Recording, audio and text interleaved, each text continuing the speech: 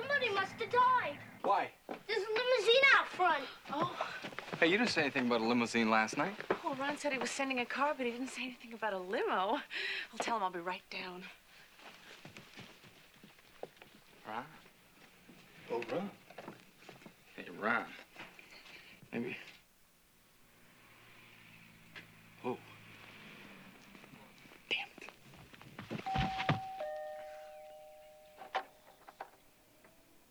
Well, hello down there.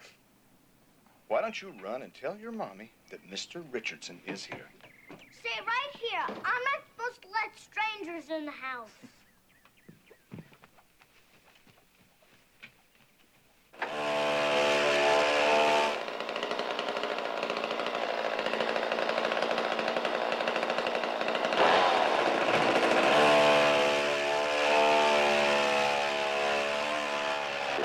How you doing?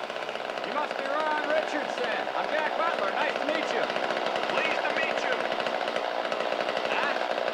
I say I'm pleased to meet you. I'm just waiting for Carolyn. Well, Ron, you know women. Yeah, I like to think I do. Got a beer? 7 o'clock in the morning. Scotch? Not during working hours. Oh, I'm sorry, pal. No problem. Come on over here, Ron. Let me show you what I'm doing. Taking advantage of some of the time off to add a whole new wing on here. I'm going to rip these walls out and, of course, rewire it. Yeah, you're gonna make it all 220? Yeah, 220, 221, whatever it takes. Well, you sound like a pretty handy guy.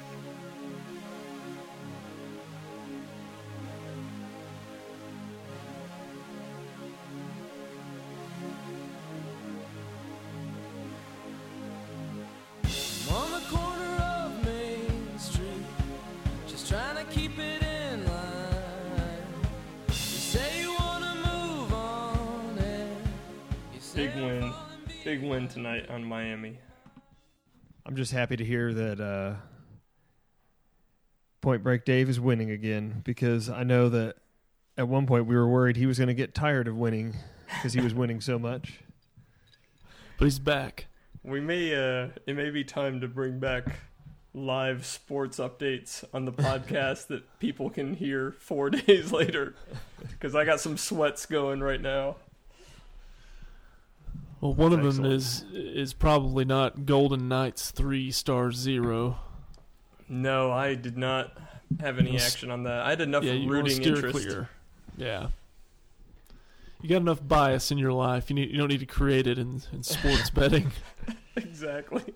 Boy, yeah, let's do that. Let's do that show. Point Break Dave, hour unfiltered on the Portland protest. Let's go there. We go to Chaz, and we're ranking the races. Okay, 5 so minutes. here's my sign the screen political commentary of the day. As you guys know, I try to avoid talking politics because I feel like no good can come from it. So say what you want, but that's just my own philosophy. But what I do try to adhere to is to at least attempt to hold a consistent viewpoint. And I find it really funny that all the people that were sending and tweeting the short video clip of the guy setting his pants on fire in the Portland protest and then running all over the place, when people started sharing the meme sharing the video of the boat sinking in the Trump flotilla, were like, hey, that could have been really dangerous. I don't think that's anything to joke about. It's like, hey, let's hold a consistent viewpoint. My consistent viewpoint is both of those videos are hilarious. Yeah, I would say so. And especially knowing that no one drowned down at Lake Travis this weekend. And I assume that guy's burns were maybe hopefully not the third second degree at worst. I think second degree. He had a nice kick dance going. That was my favorite part. Hey, in the Attitude Era, Kane set himself on fire like 3 or 4 different times. And now he's mayor, and he's doing just fine. Yeah, he's mayor of Knoxville County, and he's got his own wrestling school that I'm going to go to next time I visit Tommy. Yeah, well, speaking of, that's a good Dave transition. has very quickly ratcheted up 2 visits after sitting out for almost 2 years, has ratcheted up 2 visits to Franklin, Tennessee in less than 14 days. Making up for lost time. That's right. These two He's on a heater. were not speaking to each other, wouldn't even look at each other on the podcast as we record, and now Dave's like, I got to get up there. And as many times as possible to save this deal. Well, this is not the podcast we're going to do today, but do you know the circumstances of Dave's visits up here? I know that racing is involved. Let's just say that after a decade-long hiatus, the racing team is up and running again. How many cars? And not only that, the racing team is up and running successfully again, as in 2 weekends, 3 checks have already been obtained by the racing team. Is this a Nova that's driving or being driven? This is one of the 2 of us was driving it. Right. This is the The other one was just holding on for dear life. the good old 72 Nova, which made a perilous journey towing it up to Franklin a couple weeks ago after it had not been down the track in, like Tommy said, a decade. And we got there and we both kind of looked at each other like, who's about to make the first run in this thing? Who's about to shake this thing down? And it was like when they bring the big check out at the restaurant and everybody's kind of feigning like they're reaching for it, but nobody's being real aggressive about it. So, competition, well, what track around here would you compare it to? This is probably a light version of Kennedale in its heyday. Okay. I would say facilities are nicer, but similar. Yeah, nicer but similar. But competition level probably a little weaker, but not weak, but maybe a little weaker than the heyday of Kennedale. Man, you guys are back. This is breaking news. Oh, But you yeah. just kinda- I'm going to kinda add have this it to under the the show radar. notes list, but the amount of hoops you have to jump through to run a successful racing operation out of a HOA subdivision, I could do I probably should do a master class. Like, they'll stop showing you the one for Franklin's Barbecue and start showing you Tommy 2.0 explains how to run a racing team out of an HOA subdivision. So where is the race car being kept? In your garage? The race car is in the garage. The tow vehicle and trailer and some support equipment are at a storage facility at a location of my choosing. But finding a storage facility for that type of equipment is very difficult, which I didn't realize. I just thought you could just call a place and they'd say, great, bring it on down. That's not how it works in any shape or form. They want to see inconvenient things like titles, proof of insurance. They're not real happy about you storing gasoline, hazardous materials. It's a little bit trickier than you'd expect. And apparently, finding an outdoor spot to park a vehicle is next to impossible. Those don't exist. Really? And I know what you're thinking. You're just like, well, why don't you just park it at Kroger? Just rotate the Krogers every And then 24 just- hours. Do you think just walk Kroger to would the catch on ballpark. if I just like moved it to a different spot every day on my way to work? Just stopped One off, spot moved over. it.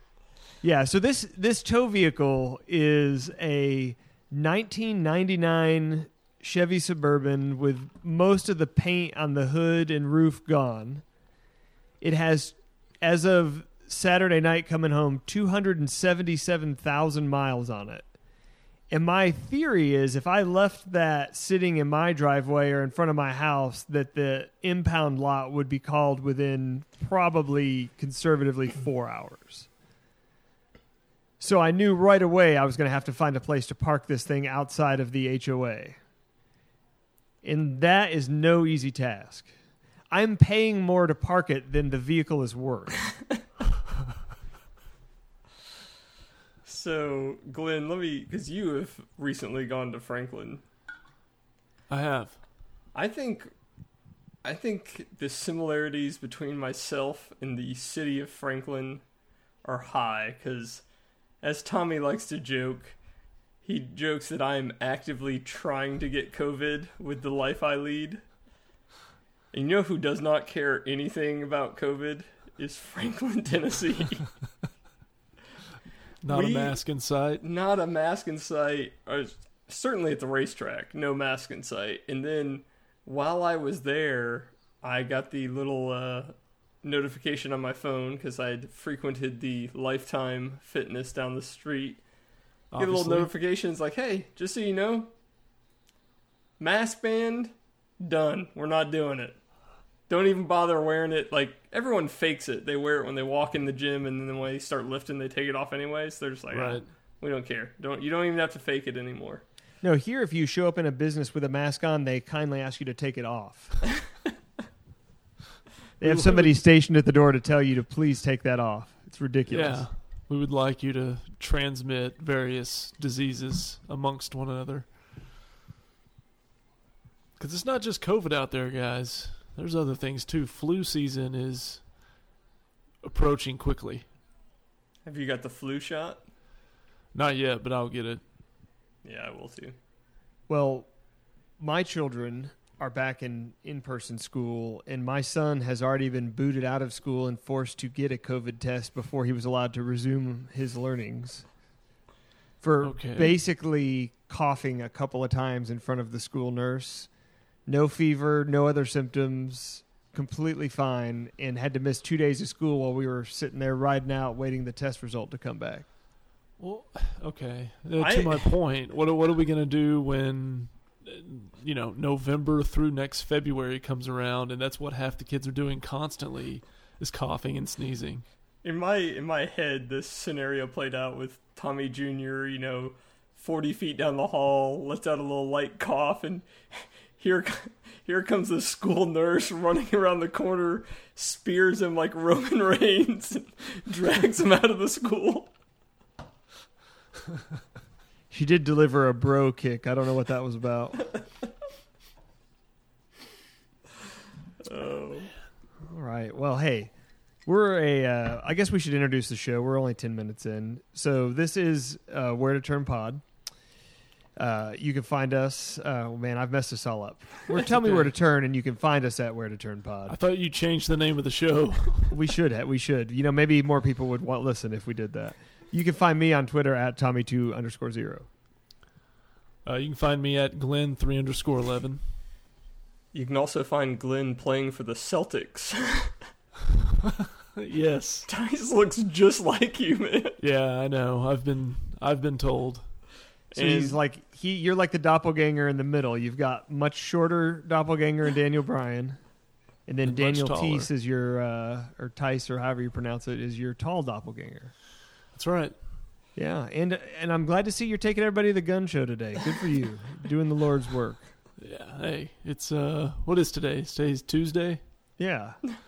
But this show will be released on Fat Arm Friday. So it's okay. Tank Tuesday is in effect right now. Well, that works too. And you can find me at PointBreak_Dave. So following on the heels of our successful trilogy of movie reviews, we are going to go back to the movie well again for 1983's Mr. Mom. And I have to tell you, I love this movie and already did before we're doing it. So if either of you guys are going to bring any negativity to this show, I'm going to enter my safe space now because this was one of my favorites. And as we get through this movie and walk through this movie, I'm going to say that having not watched it in a long time, I've noticed that my tastes in comedy have matured because I know, as a young person, even as a kid watching this movie, all the funny memories I have are of the more slapsticky pieces, the Goofy Olympics and different things we'll talk about. But now watching it as an adult, the sexual tension in comedy in this movie was so great and completely lost on a young version of Tommy. This movie, I think most families kind of have those maybe 5 movies that your family watches constantly. This was definitely one. So, like Tommy, have memories from my childhood. Watched it again many times as an adult. This movie's absolutely perfect. like in every way. Do you want me to start with the first shocking note of the podcast? Yes. Uh-oh. Before today, I had never seen this movie. Oh, no. How did you grow up and miss this? This should have been right in your wheelhouse. I know. And I was familiar with aspects of it. I'm sure I've seen like a bit here and there just because it's on and I knew what it was, but I had never sat down and watched the entire thing. Well, I'm going to love walking through this with you. It was released in 1983. It made $64 million domestically, which may not sound like a lot in today's dollars, but in 1983, that was a huge success and actually made it one of the top 10 biggest grossing movies of the year. So another interesting fact about this movie is the original screenplay was written by a guy named John Hughes. Are you familiar with his fine work? Definitely. So, legendary director, Breakfast Club, Weird Science, 16 Candles. He directed the Home Alone movies, I believe.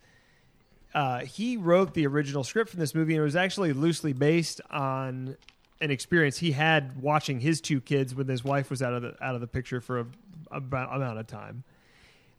There was as typically happens with movies, the script got bounced around, it got rewritten. He was actually at one point on to direct it. He had a very odd disagreement of why he didn't end up directing the movie that he wrote, but he ultimately did not direct this movie. So he parlayed the success of the screenplay into a 3-picture deal that resulted in some of those hits that I mentioned earlier. But I don't know if you guys did this research, but do you know the reason why he did not direct this movie? No, I don't know the answer. I don't want to hazard a guess. It's a very strange reason. So he is from and in love with the city of Chicago, which makes sense. Home Alone was set there. Right. He wanted to film the movie in Chicago, and the studio wanted it filmed in Hollywood to keep cost control down.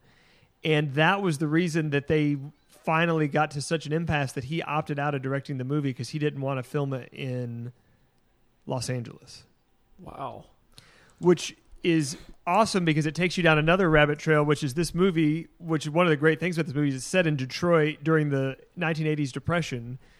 And when you look up film goofs, there's like scenes where there's clearly palm trees visible on streets and things that like never happen in Detroit. And then if you really get into it, there's a lot of because all the exteriors, everything was shot in California, and people that really have too much time on their hands point out, even more subtle things like the numbers for the houses are on the curb, which doesn't exist in Detroit because there's always snow piled up, so the numbers are always on the houses. Well, all the houses there are vacant anyway, so wow. It's really...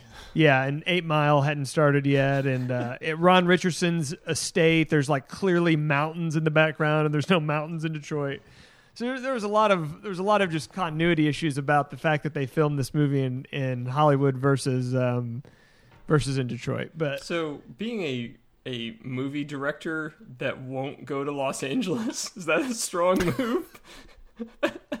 Well, yeah, no, I mean, that's kind of what I feel like you are. You're a race car driver, but you refuse to go to the track. So it's kind of the same thing. Hey, I've flown up there twice now for this. I think before I even push play on this thing, looking today, the first thing that stuck out, it was a big positive, was length of movie, 1 hour and 30 minutes. And that's how it should be these days. Unless you're making some kind of war movie, some kind of true story, every movie should be like 100 minutes or less. No fluff. Get through it. We're done. Especially for some of the movies from the 80s that didn't seem like they had very well editing jobs. This movie, they're like, we can encapsulate what it's like to be father with kids in about 2 scenes. There's a morning scene, and then there's a during the day scene, and you got it. You're done. That's what it is. We don't need to show it over and over and over. No, that's a good point. They didn't create, the scenes had to be somewhat embellished and exaggerated to get the point across. And we'll get to it, but there's a very much of a, there's no way all these things are going to happen the same day to anyone. but you get it all in one scene and you're done with it. You don't drag it out for 45 minutes. We're like, yeah, we get it. He's not that great at this. So let's start walking through the movie. Let's do it.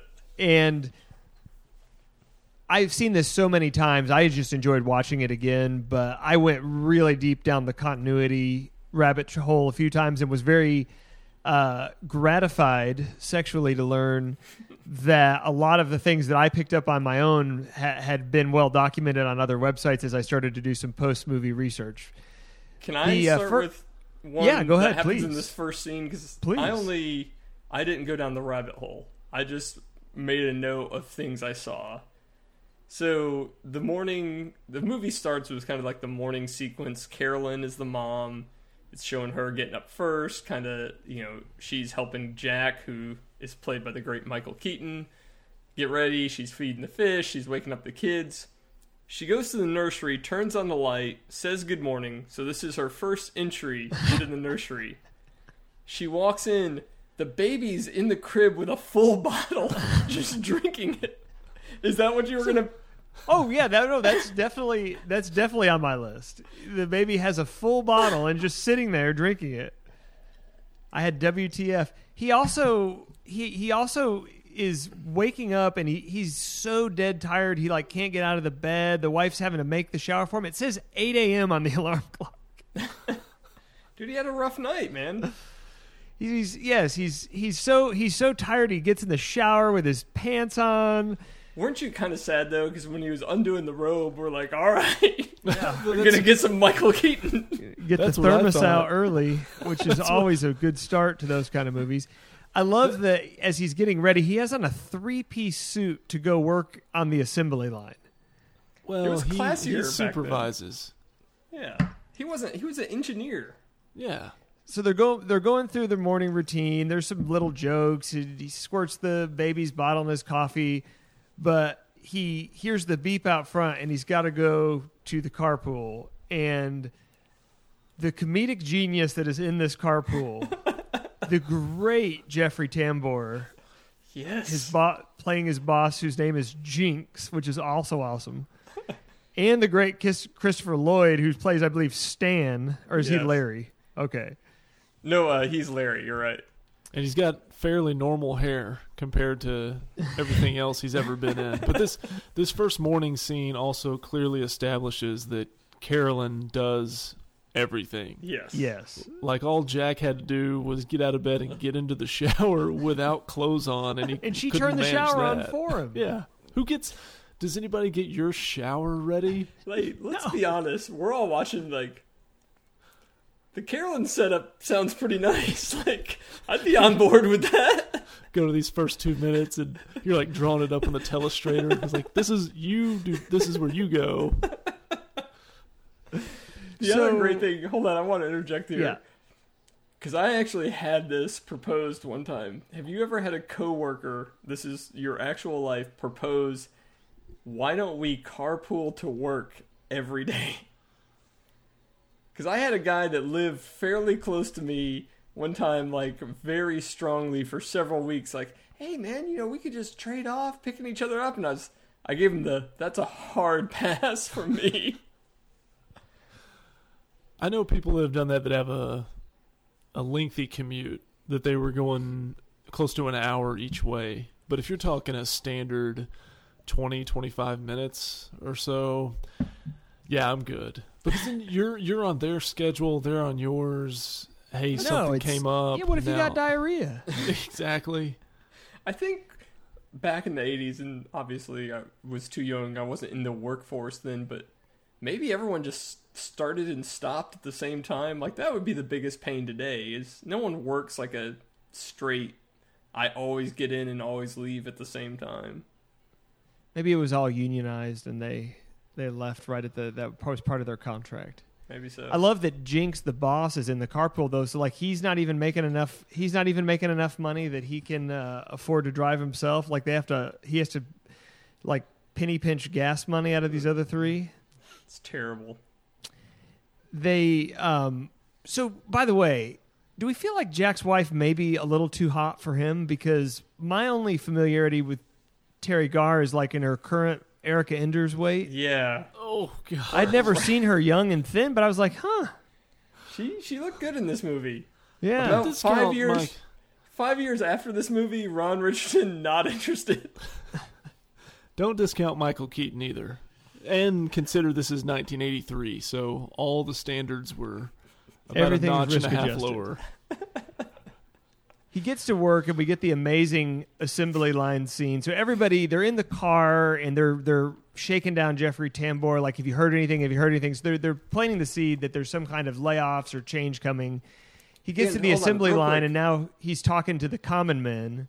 To be clear, this is like a depression or whatever, right? This isn't just the auto industry. No, this is like the 1980s economic crash. That's what I thought. Okay. And I Carry believe there was also a gas crisis at the time, which is probably why they were carpooling or gas panic going on. I had that the other day in church. It worked out fine. Social distancing. He has this hilarious conversation with the assembly line workers where he's trying to make the most basic of analogies, which is, it's like Rocky, you're down, but you're not out. But these guys will not allow him to get the analogy out because they're so hung up on which Rocky he was watching. They're shaking him down for details that he can't answer. And the takeaway from the conversations when he leaves is the three guys look at each other, they're like, yeah, he definitely didn't watch Rocky. Right, because they asked him something at the end that I don't think really had anything to do with Rocky, and he just kind of nodded and was like, oh, yeah, sure. They're like, yeah, he didn't watch Rocky. But my long-lasting childhood memory of this is the line, was his manager dead or alive, which is default humor for my dad. Whenever we get into like a confusing situation where everybody's has his opinions, they're like, look, was his manager dead or alive? Just like one of those short number of movies on rotation. Yes. I also believe he had jeans on at this point, so I don't know what happened to the three-piece suit. He also had a But he's- lab coat. Yeah, he's like in a back lab there. coat and jeans. He's out there creating vaccines for Ford. Or Chrysler, or whoever was big in Detroit. Yeah, I don't know if they ever actually disclosed the industry. So the reason he extricates himself from this conversation is he's summoned over the loudspeaker into Jinx's office. Well, when he gets there, Larry, played by Christopher Lloyd, is choking Jinx on his desk. This is why you always have witnesses and HR in the room when you fire people. Yes. There are so many great lines in this scene. Of course, Jack Butler, Michael Keaton, comes in immediately, peacemaker. He's going, I can't believe you did it. You fired him after all these years. And then I believe Stan blurts out, well, you're fired too. To which case, now Jack flips out and starts trying to choke him. There's pandemonium ensues. Jinx finally calms the situation down. He lets him know he's going to give him a refund of this month's gas money. So that was pretty classy of Jinx. Yeah, and he divides it up down to like the cent. Yes. He's throwing out bills on the table or on the desk, and he's got like a quarter for each one of their piles. And then at one point, Christopher Lloyd attempts to kill himself. Yeah, because Jeffrey Tambor's character is like, hey, technically you're not fired, you're furloughed. You get your severance, you get your pension, you get like a nice flower basket or whatever. And then Christopher Lloyd's like, what else would you need? And he's like, I need disability. And he goes to the window to try to jump out. It's an amazing scene. The last line that Jeffrey Tambor says to Christopher Lloyd is, hey, keep that sense of humor. It's critical. As they fast forward, of course, Larry, Stan, and Jack go out drinking. Jack's getting out of a cab in front of his house, or getting out of a cab they're sharing in front of his house. They're all drunk. They're making a joke about the keep that sense of humor line. The wife, of course, has gotten wind that he's been let go. She's got the kids all dressed up. They're there waiting for him. They appear to be dining on KFC. Yes. Was that a delicacy back then in 1983? I think it might have been a sponsor because there was definitely product placement because later in the boardroom at the Richardson agency, there's also KFC buckets everywhere. So. Yeah, maybe so. That's a trash chicken place. They got True. their wow. Okay, Sorry shoot on KFC here. All right. Our KFC faithful listeners. Over KFC, they're debating, and the wife Carolyn mentions, like, well, hey, maybe I could get a job too. He offers her 100 to 1 that he can get a job before she does. What a terrible line that is. He didn't even specify what kind of job. Yes. She could have gone out and done a trick and won $100. And that would be worth it. Well, yeah, she probably would have made more than that. Did you see her? For all the phenomenal wifely work that Carolyn is doing, getting everything together, boy, Jack has no time for her wanting to get a job. He's laughing, high-stepping all over the place. Just, you got no shot. 100 to 1. She adds that she has some prior experience, and she has a college degree in 1983, which, to be honest, that's was in the minority of people that had that at the time. Like, she's a great candidate to get into the workforce. 100 to 1 is Vegas has never. I mean, the field odds are 35 to 1 yes, at best. This was a terrible line. This was Lincoln Hawk's bad style of betting. Oh, so and Carolyn and as gets Dave a job. mentions, to keep the narrative going, literally the next scene, she instantly has a job, and she's getting ready for her first day. We're gonna get a lot further into this down the road, and when we talk in detail about Ron Richardson and the Richardson Franklin Agency, but dude, he may be a business genius, this guy. Everywhere is laying off. Like, throughout the movie, there's no jobs anywhere. Man, they're hiring people. He's got all sorts of stuff. They got a private plane they fly out later. Ordering KFC for every meeting. Everyone, his agency's recession-proof somehow, which, coming from ad agencies, we know they're the first thing to go when there's any kind of economic downturn. So there's a lady that works at the agency that I don't get her name, so I just called her the C, but I don't know what C stands for, so we'll just say, like, Carol. But Her she name is was definitely Eve. not a fan of Carolyn coming in to the agency, because Carolyn refers to him as Ron, the boss, and the C lets him know nobody calls him Ron here. They call him Mr. Richardson. But she lets her know that during her interview, she was advised to call him Ron, which I haven't seen it before. I know immediately where this is headed already. The great Ron Richardson, played by Martin Mull. Also, I feel like his most famous work was probably as Gene Parmesan on Arrested Development. Okay. Oh, the private investigator. But no, I mean, he's been in everything, and just clearly, like, hands down, my favorite character in this movie. She her first day of work, she walks right. I mean, I don't know. I mean, apparently they skipped orientation this day. She didn't have to fill out the W-9. Well, They throw her right into a meeting. Orientation is when they cover the sexual harassment policy, which this company has none. So they throw her right immediately into this meeting, and there's people smoking. The room's just full of smoke, and they're trying to debate something that I know we all debate a lot, which is they have to figure out a way to sell more tuna fish. Yes. Schooner tuna. Everybody's just extremely rude to her. She's flustered. I mean, it's not an auspicious start to the day. There are a lot of HR violations happening in this meeting. Well, two things I want to point out about this movie. One is, obviously, you join the meeting in progress. Lots of argument and opinions being thrown around. They ask Ron. Ron's got a big bag of nothing, man. They're like, what's your opinion? He's like, I think we should sell some tuna fish. But he has no opinion on the actual thing.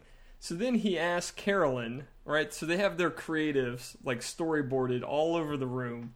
And he asks Carolyn, her first day, why don't you give us your opinion? And as we all know, when you're making an impression on your boss and he asks your opinion, the way to advance your career is simply say, I'm not qualified.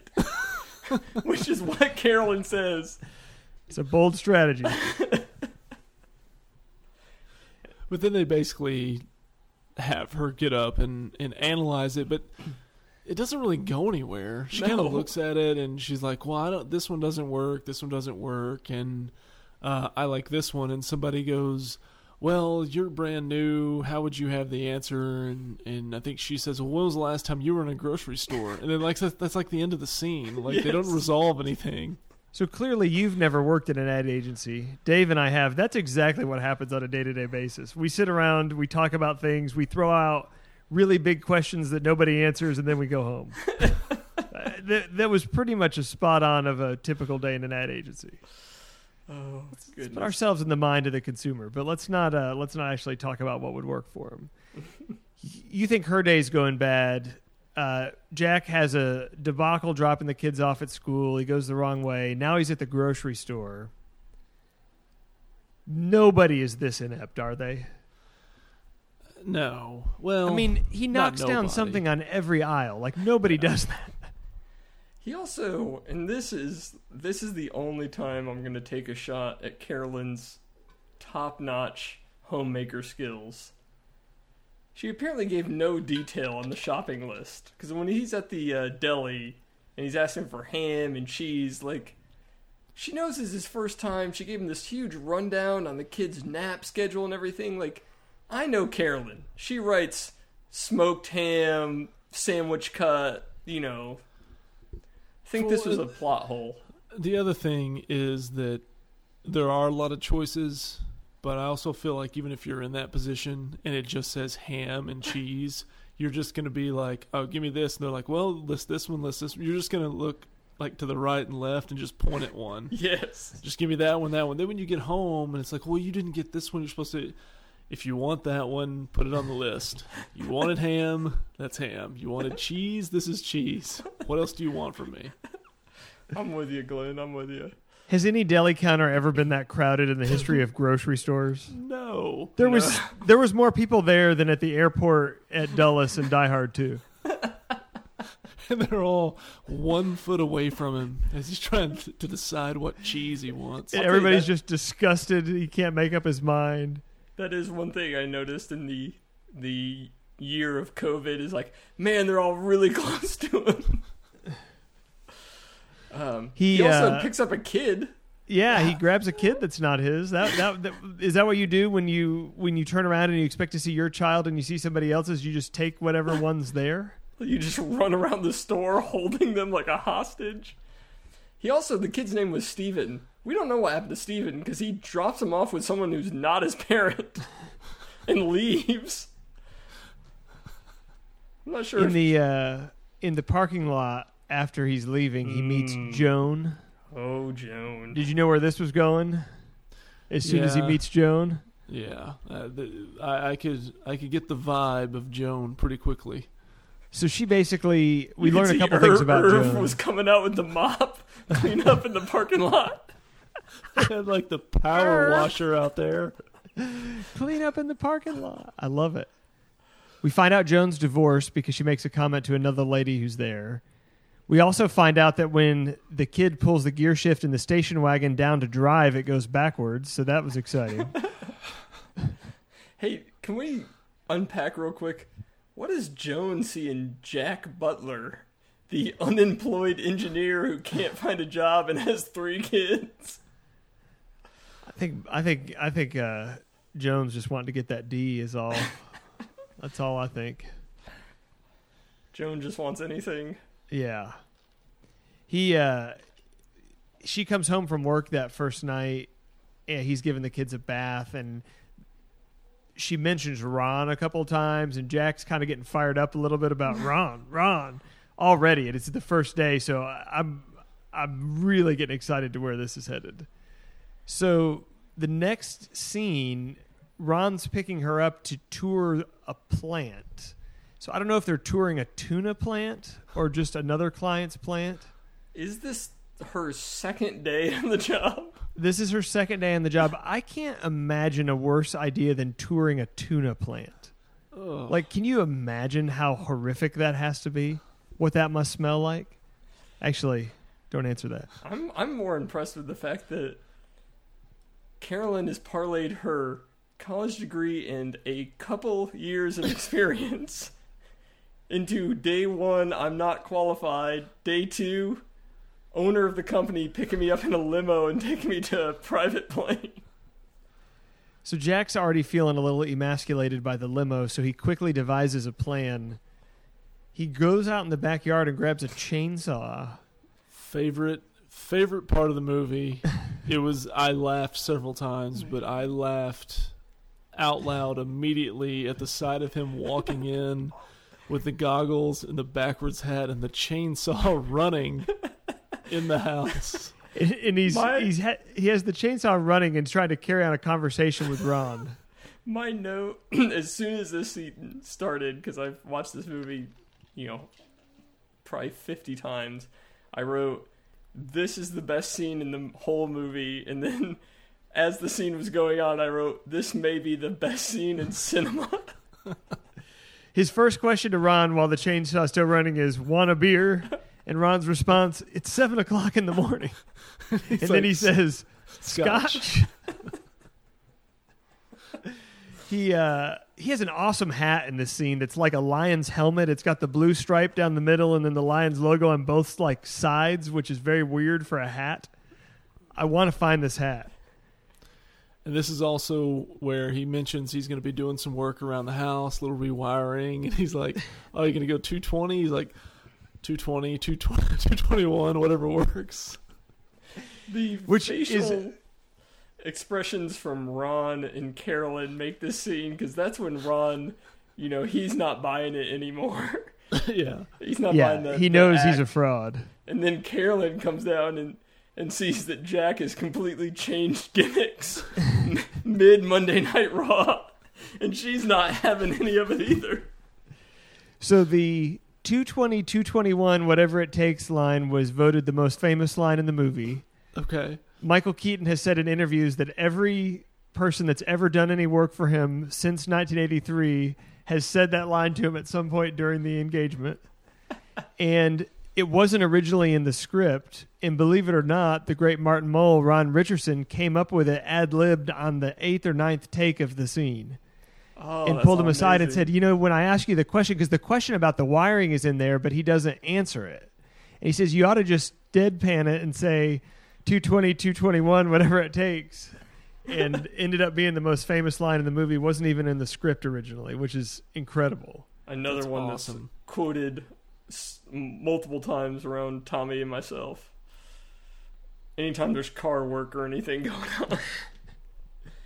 And then as they're leaving, another great line is issued. Well, first, Ron is super handsy with her when they're leaving. He's got like his hand on her back and just kind of guiding her into this shady limo of his.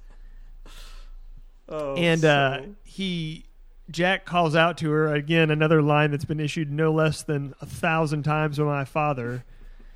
"If you call and I'm not here, I'll either be at the gym or the gun club." And she's still looking at him like, you're an idiot. Nobody's buying any of this. Amazing. Ironically, that's what Glenn calls his gym, the gun club. So they're on the private jet, the Richardson Frankel private jet. Ron has champagne in an ice bucket on the plane because why not? And he immediately is going to tell Carolyn the 2 reasons that she's going to be successful in business. Reason number 2 is because you're incredibly attractive. He also has a weird line in there. I mean, I've already alluded to the fact that she seems to have a meteoric rise in her first 2 days at the company.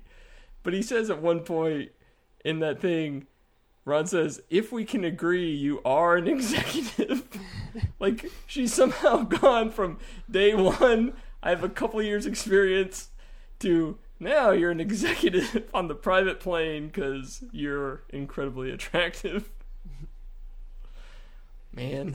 It's absolutely genius. It is. The home scene is unbelievable. So he's trying to do Jack Butler's trying to do the laundry, and he's way ahead of his time here. he basically, on this episode in 1983, invents the Tide Pod. That's a good point. So I guess, and again, you'll have to correct me because I was not doing my own laundry in 1983. I was barely alive. Apparently, there was several steps involved back then. You had to do a pre-wash. You had to do detergent. You had to add something else. So he decides, hey, I'm just going to combine all these together into one concoction and pour it in there. The man was ahead of his time. Yeah, but the thing he didn't know is pouring them all at once is basically like you turn it into a Timothy McVeigh type situation. Yeah, so the concoction basically blows the washing machine off of its anchor and has the water lines going. There's also a TV repairman there. They've got this crazy vacuum cleaner running around. There's an exterminator. Did you guys enjoy that was a thing? Like someone coming to your house to repair your TV? Yes, in a van that said TV repairman. Is that a real thing? Yeah. Oh, yeah. I mean, there used to be... I think there were people that would come to your house, and there were places you could take your TV to have parts repaired in it. And then... But now they're so cheap, you just throw them away. Oh, yeah. If TV breaks, I just throw it. I just throw it out on the road. Yeah. Somebody will get that. That's Glenn not has my like problem. box TVs in a closet just on standby if he needs another one. So he's got all these service people there. A guy shows up to check the pilot light. Like, what's that about? I don't know. That guy was a little weird, too. He was a little too chummy with the kids right out of the chute. Not sure about that. He was always trying to hold them, keep them away from the washer. Let's keep our eye on that one. But, yeah, the pilot light thing definitely stood out. Like, we got to call somebody for that. It's like a door and a match. At some point, whatever he's cooking, there's smoke alarms going off. He's spraying a fire extinguisher like into the air, even though there's no fire. It's just a pot that's smoking. He delivers an RKO to the vacuum cleaner out of nowhere. And the whole scene ends when the baby eats a can of chili. Yes. A lot happening in this scene. It was okay. You got the message across. Yeah. I like the chainsaw scenes a lot better.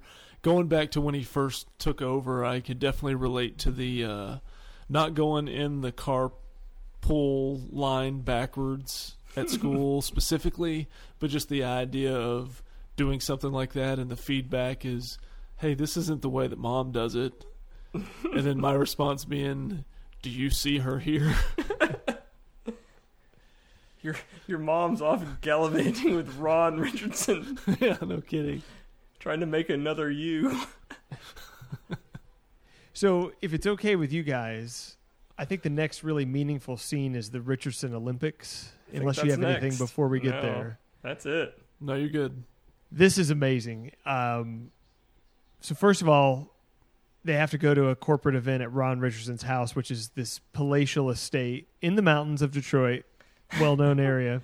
He's doing very well. Yeah, things going very well. They immediately get there. I'm still assuming this is within her first 2 weeks. Ron mentions that she's been promoted. Obviously. She neglected to even mention that to Jack.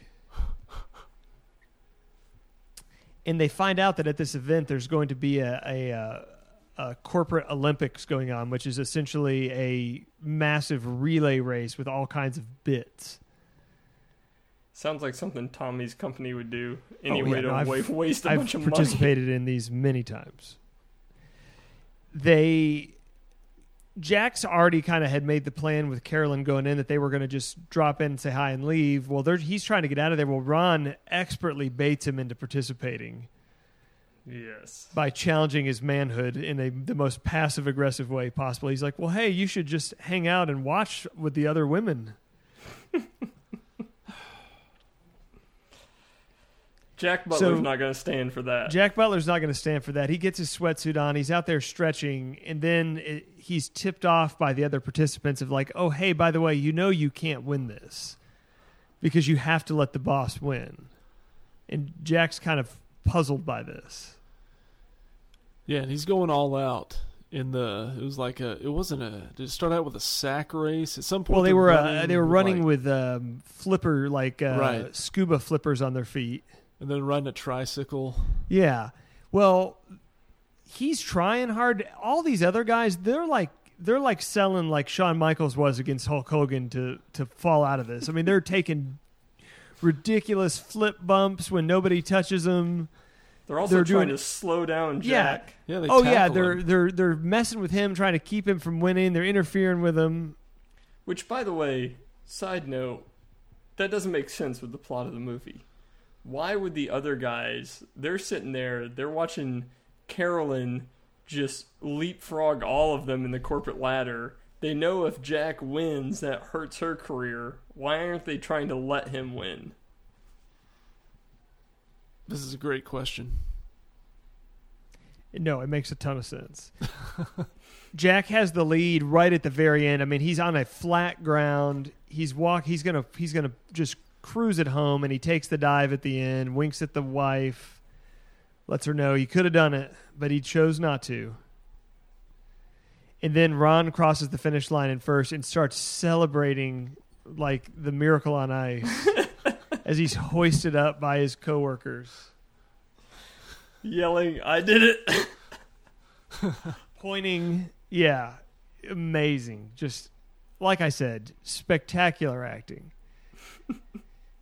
After this scene, the movie transitions into what I like to call the Depression era. This is This is when full Jack's give starting to up. get really bummed. He's beard. He's watching soap operas, like completely given up on life. Yeah, there's some funny things that happen. He cooks a grilled cheese sandwich with an iron. He fixes a torn blanket with a stapler. He beats a popcorn machine with a sword, like a kid's sword. I don't even know what that was about. And he's also starting to hang out with all the other housewives a lot more, including Joan. Oh yes, They have a little poker game going. Oh, that's what she'd want. for grocery store coupons. Now, let me ask you this. Do you think it would be enjoyable to be playing poker when every bet you have to announce like 18 things? 50 Coupon cents. related? Yeah, Cinnamon Toast Crunch coupon. Well, my comment in my notes here was, how do they police string betting in this game? Because Joan makes a 6 coupon bet where you never know. She doesn't announce her intention of raising. She just says, I'm going to bet this coupon and this, and then there's a pause, and then she says, and this. And I was like, at a casino, you'd be kicked out for that. They'd be like, no. Once your bet crosses the line, that's your bet. You can't go back and get another bet. That's not how this works. It's one of the more unstable poker scenes in movies, which is saying something. So Carolyn happens to walk in at the most inopportune time, which is when Joan kind of has her arm around Jack. She basically clears the game, not intentionally, but everybody gets out of there. Now, what's funny about this scene, if you guys caught this one, I'm going to give you... Did you notice a massive continuity problem in this scene? No, I didn't. All the women leave without their kids, don't That's they? right. The living room's full of kids, and then all the women leave and get in a car without their kids. That's right, because they were in the living room when she first got there, right? Yeah. Well, it was also never... I mean, that is a continuity problem, but it was never explicitly said if those kids were all theirs or if they were just kids Jack took from the supermarket. So they transition nicely into a Jack Carolyn fight. He gives the great line of like, "Hey, you want to get into it? Let's get into it." And she's like, "The house is a mess. You're a mess. You're fat. Yeah. Oh, yeah. That's a great line because he's talking about his beard, and he says, "Look, the beard's in its transitional stage. When it comes in, it's going to look great." I thought that beard looked just fine the way it Fine. was. And he said, "I'm going to look like that actor, you know." And she said, "Orson Welles." And then he closes it with the greatest line. Well, I'm going to go sleep on the fat couch if I can fit through the door. The roles have truly reversed. Dude. So the next day, he's having a beer, watching Young and the Restless or Days of Our Lives or whatever it is. Joan calls him, and he says, like, hey, we had a fight. And then, like, she's immediately there. And it's all very soap opera-y. Very soap opera-y. She's stripped down. Carolyn walks in. She has a gun. And at this point, you're like, okay, something's off here. Like there's something weird's going on here. She shoots him. There's a funny scene where he like lands, but he's like not quite in the body outline. Right. Why would the chalk outline already be there?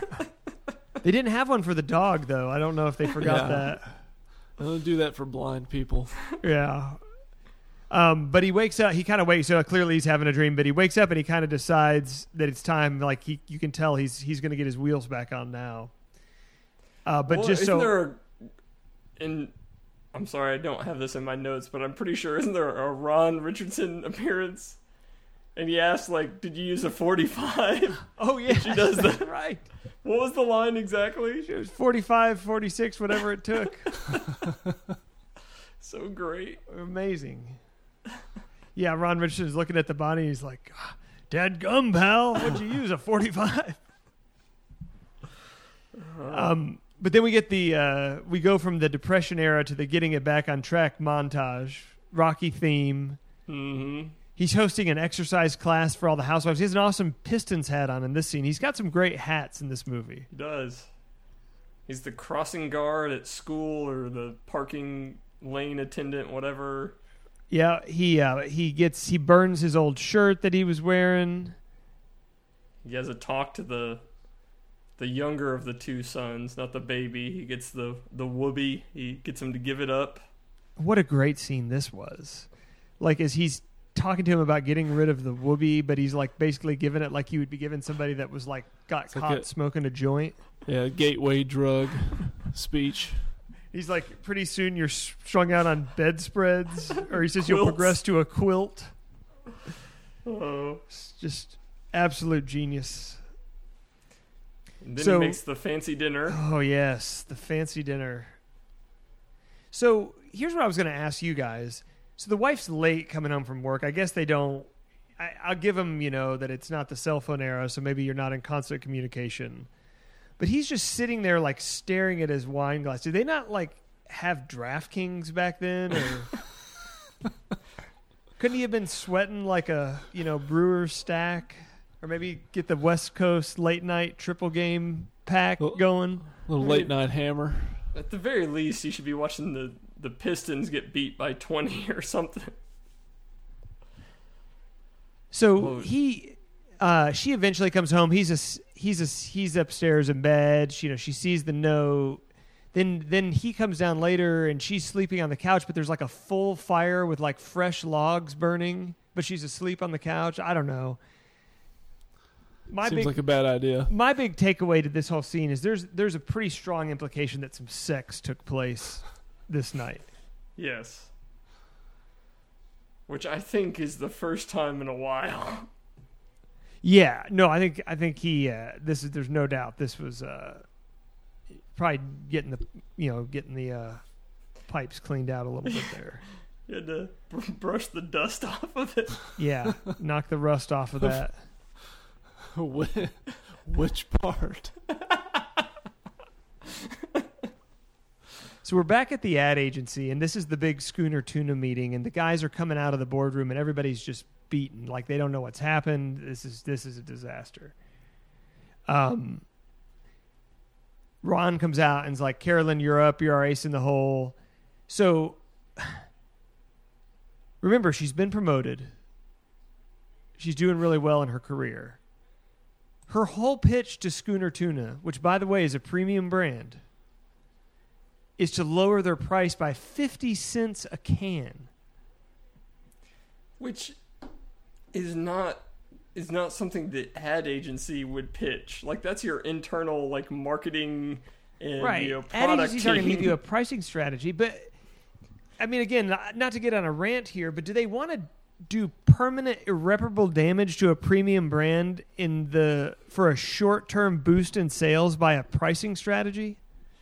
Well, here's another good thing is... I mean, did she not actually go to college and get a marketing degree? When did the Richardson Frankel agency lose their confidence to the point of, like, listen, we're not good at our job enough to sell your tuna, so why don't you just cut the price a whole bunch? But it was for the benefit of society. You know, this reminds me during COVID, so the Wynn Casino in Vegas, which is always the highest priced rooms on the Strip intentionally because they're a premium brand, lowered their prices to $109 a night. All the riffraff came in. There's fights breaking out in the food court. There's people wheeling coolers of natural light through the casino lobby. They backed off of that plan within 2 weeks and went back to having the highest prices on the Strip because the permanent damage to their brand wasn't worth filling the hotel up with riffraff. Do they really want riffraff buying schooner tuna, the tuna with the heart? So I've just Googled how much did a can of tuna cost in 1983, and obviously it depends on brand and the size of the can and all that kind of stuff. But the reliable source of Answers.com is telling me 25 to 50 cents. So they were just giving it away. So they were not only giving it away, they were maybe even giving you money on the way out. You open up the can and there's like a nickel in there. It's that same nickel that Jinx was putting on the desk. So of course the idea gets completely bought, and they have to leave right away to film this commercial. Yes, which of course, I mean, I guess it makes sense in the track of this movie because now she's the uber bigwig. But from the ad agencies early in my career, it was rare that you actually got to go on the commercial shoot. Like, a lot of people worked on the client, but only the very select few got the privilege to go actually shoot the commercial. But, you know, she's in her third week. Let's take Carolyn. They are leaving on Halloween. Jack's all dressed up. The kids are all dressed up. They have a little bit of an argument about her leaving. You know, he's just giving her the whole guilt trip of like, hey, you know, you're missing out on your kids. You know, what's going on? And she's like, look, I have to go. I just convinced them to spend $11 million. Ron's waiting in the limo and at one point rolls the window down and is like, hey, can you hurry this up? We need to go. It's just classic. I love Ron. Let me ask you guys this, and we've actually talked about this. The neighborhood I used to live in Plano did quite the big Halloween, and my family and I have done some pretty solid family costumes. I was pushing hard, and we never did it because my kids got to the age where they wanted to pick their own costumes and be Anna and Elsa and all that. I was pushing so hard one year to do the jailbird outfit that Michael Keaton had the very homemade cowboy and, you know, knight, and then have my wife in like the business suit, like walking behind us. Would anyone have got it? Is this scene popular enough? Would you have paid for Ron to follow you in a limo? And just every door was like, come on, we got to go, Carolyn. That one didn't. You would have been lucky to get one person. That one person would have flipped out, though. And it would have been worth it to you if one person did that appreciated it. But otherwise, it would have just been just confusion. Just like really poor costumes. Or like, these guys didn't even try. The only other interesting note from Halloween is they're out there in just suburban Kid Central, and he runs into Joan, who's like in the stripper slutty Halloween costume out there with the kids. What is she doing? What is wrong with her? She's out looking for a man. Jack the next day has to go to a meeting with Jeffrey Tambor. So this part of the movie is a little unclear because I think this was edited out, or at least a lot of it was edited out of the version that we watched.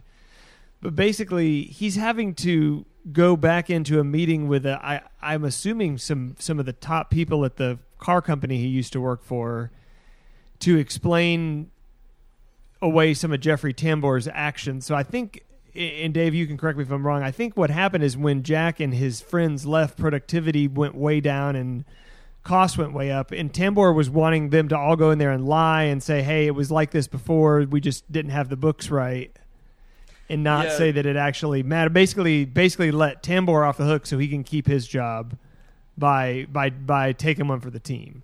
You essentially got the feeling that Tambor... Jinx. Yeah, Jinx was... Jinx laid off everyone doing the actual work and claimed... I think he probably took credit for a lot of the work that Christopher Lloyd and Michael Keaton were doing. And then once they left and the work wasn't getting done, he had to kind of backtrack and try to plausibly explain why. Here's a problem I had with this scene. So, he's obviously made friends. He's had the mothers of the neighborhood over with their kids. Joan gave him her phone number, said anytime. Wouldn't this be a time to call in the babysitting favor rather than take all 3 of your kids to this meeting? Yeah. But we don't get the Tambor kind of sniping at the kid a little bit. And then Jack lets him know, if you talk to my kid again like that, I'm going to knock you out. Such a great line. Which is amazing. Excuse me. Wow. That was almost it. He's trying to like change the baby's diaper in the bathroom, and he's holding her up to the dryer vent. And then, of course, like we'll just say the CEO of the car company and Jinx like walk in the bathroom. And Jinx has this amazing reaction when he realizes, like, hey, this guy that just dressed me down has now lost all credibility. So he's very smug in this scene. Yes. Have you guys ever used the air dryer in a public bathroom to dry off your kid? No. Have you? No. It's a good idea, though. It is. Yeah, it's a decent idea. He goes to dinner with the ladies, the other moms of the neighborhood, I guess, to celebrate almost getting his job back.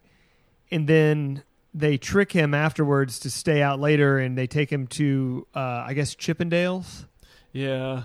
And I knew where this was headed, and I feel like other movies have copied this. Like Mr. Mom was probably the original one. But as soon as they forced him into the car, I was like, they're taking him to a male strip club is what they're doing. Wow, how did your mind go there? And That's what's what wrong I think with you?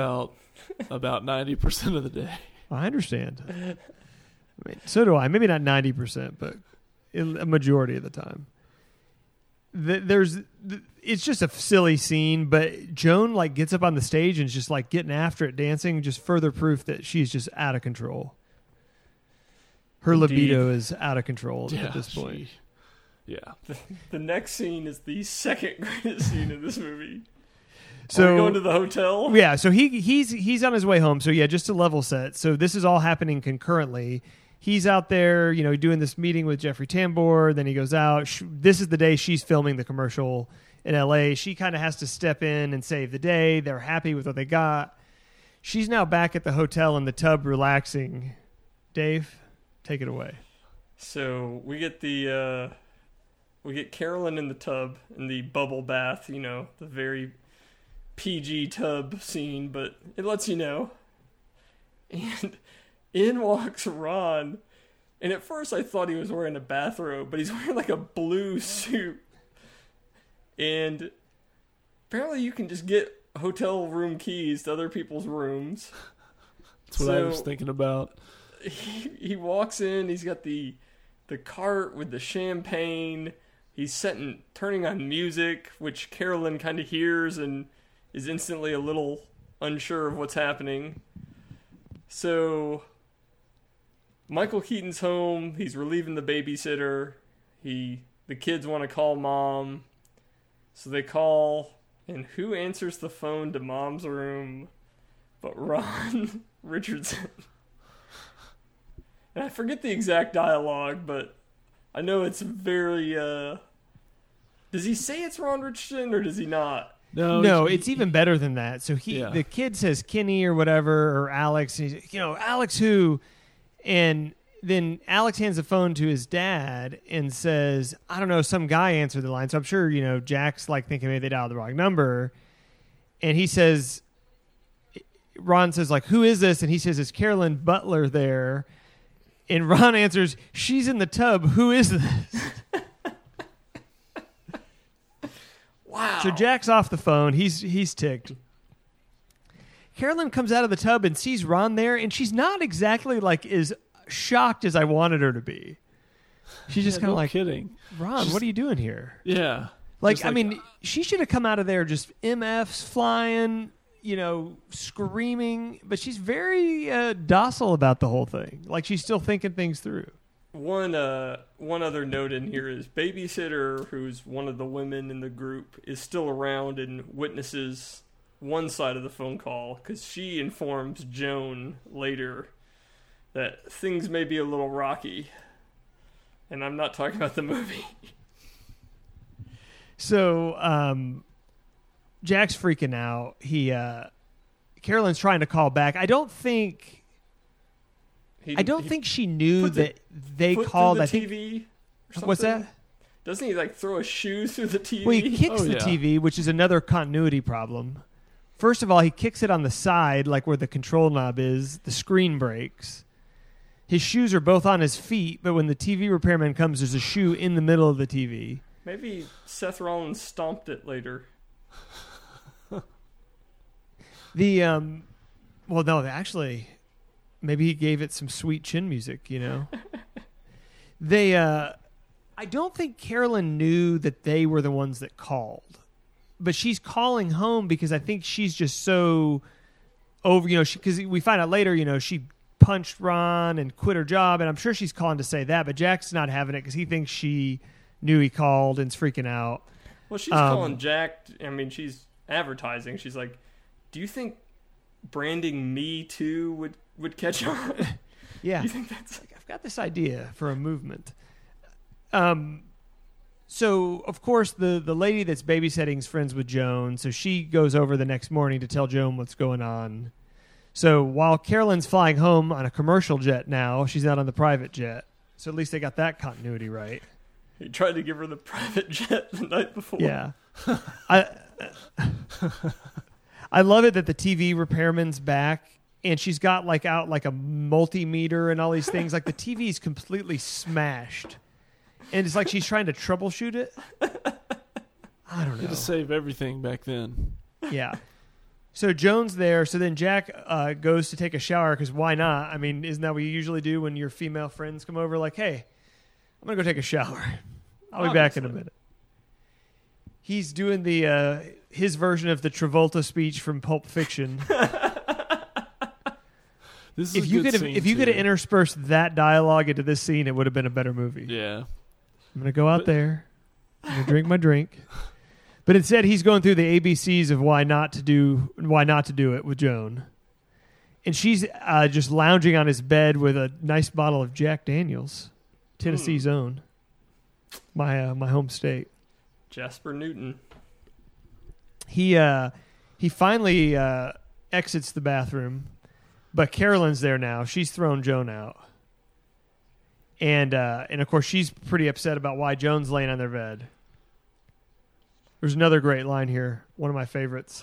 He's mad. He says, I called the hotel room last night. Ron answers the phone, and I hear champagne chilling in the background, and her response is, you heard that? The ears kind on of a Michael great Keaton. point. Genius. Yes. He's got But, amazing hearing. I think he didn't really know. He just mentioned it, and when she basically admitted that was the case, he's like, I knew it. This guy's got just razor sharp hearing. But I also want to raise that obviously Carolyn would be upset that she gets home and there's another woman laying in their bed. The bed was made. She wasn't under the covers. I think she would be equally upset with the fact that apparently he's purchased an entirely new bedroom suit without consulting her. Like, I think that would be equal frustration there. And I'm not totally bought into his design aesthetic here. I think he might have made some mistakes. It was some sort of safari theme. It's got like the mosquito netting. Yeah. I'm not Was weird. I'm sure I'm buying into all that. So can we take a quick moment for counterpoints with Point Break Dave. Okay. So obviously we've vilified Joan, we've vilified Ron Richardson. Let me throw this out there. Jack Butler lost his job. He can't get another job. I'm assuming he's had a long career as an engineer at this car company. He was probably doing fairly well financially. We're now focusing on a couple years experience years ago wife to suddenly pick up the entire slack of paying the bills. Should he maybe be okay with however she's getting to the top? Should he maybe kind of tap out and be like, listen, we're in a weird spot here. We need some money. Yeah. It's going to take Ron just wallowing all over it. But Ron doesn't just want that. He when they're in the hotel room, he's like, okay, you need to leave Jack. We'll get married. She's like, are you in love with me? He's like, oh, God, no. But that's what we need to do to progress the brand and the company. And she's going to be like a partner in this advertising firm. And she gives the immediate, yeah, I think I'm going to be good. Yeah.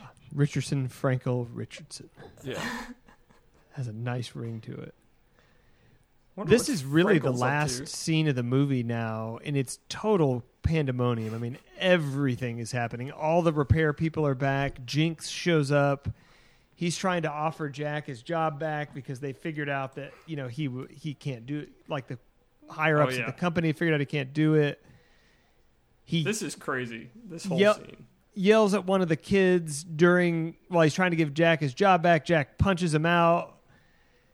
While he's laying on the ground, he asks Jack if he wants a company car. This is like the book of Job. Like everything's coming back tenfold on Jack here. It's a Bible reference since we're a faith-based podcast. It's true. Ron's back over there. His nose is all bandaged up. He's got flowers. He's trying to talk Carolyn into coming back to the agency because Schooner Tuna is going to pull the account if she doesn't come back. They happen to all in the middle. We're 25 minutes into the Royal Rumble here, kind of craziness going on. And what happens to come on the TV right in the middle of this? Schooner Tuna ad. And do we feel like this is probably the most unrealistic part of the movie, that they shot the commercial literally the day before and they've managed to edit and traffic the spot Yes. in less than 12 hours? Also, what TV are they watching? Did the TV suddenly get repaired? Got the shoe out of there. Hey, after she gave him that pep talk when they were filming the commercial, one take, it was good. Good to go. Yeah. Man, this movie's so great. Yeah. But overall, so many great scenes, so many great lines came out of this movie, and all in a under hour and a half presentation.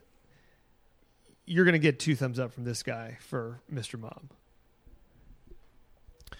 Now, this is my first time through it, and I liked it. It's simple, straightforward, 90 minutes or less. Good 80s movie. Yeah, it's definitely getting a thumbs up. I haven't seen it enough to appreciate some of the other subtle nuances of the movie and didn't celebrate it growing up like I did some of the other movies we reference constantly, but I still enjoyed it. Yes, and the older I get, the more I appreciate how seedy Ron Richardson was. Oh my gosh. He could only exist in a company he owned.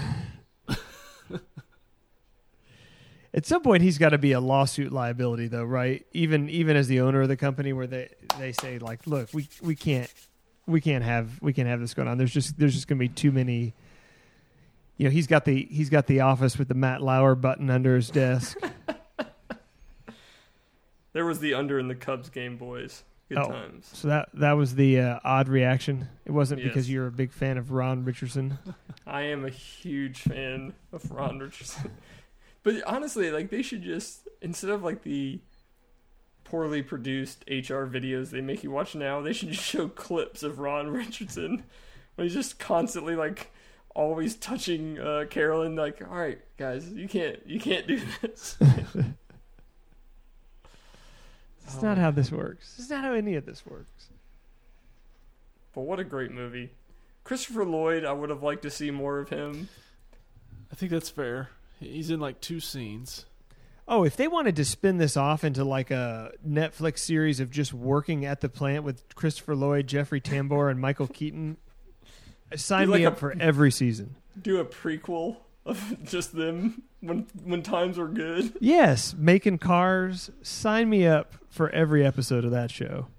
I think we're a little late for that. I mean, they're all still around, but I don't think it's going to have the same effect. I think there was some sort of a spin-off that was a very briefly aired sitcom based on this movie pretty recently, if I read correctly. But it didn't last very long. Yeah, this is hard to replicate now. Because, I mean, think about trying to make this movie today with all the gender stereotypes and everything that's going on. You're like, this movie is unmakeable in 2020. Yeah, I was wondering, I meant to look this up to see if there was some kind of slow, like the start of, the stay-at-home dad and the career mom. Like, was this starting to happen, or was this movie just like hey, this would be funny, and then, like, obviously now that's not that uncommon, but... Well, no, they're saying, I mean, they said in one of the articles I read that this was actually really groundbreaking because it portrayed the woman as capable of going out and getting a corporate job, which is crazy, but I guess in 1983... Yeah, I mean, that was groundbreaking. It was groundbreaking cinema. I don't know. Sign me up. I'll flip the switch. I'll flip the switch tomorrow. Dude, no joke. Especially in my current situation. Like in the movie, you got 3 of them. One of them is a baby. That's different. That might be more of a get back to me in 2 to 3 years. Like current situation, absolutely. Tomorrow, I'm ready to go. I'm gonna wait till they start going back to in-person school, but then I'll gladly take the reins. My fellow Americans, I am Howard Humphrey, president of Schooner Tuna. All of us here at Schooner Tuna sympathize with those of you hit so hard by these trying economic times. In order to help you, we are reducing the price of Schooner Tuna by 50 cents a can. When this crisis is over, we will go back to our regular prices. Until then, remember, we're all in this together. Schooner Tuna, the tuna with the heart.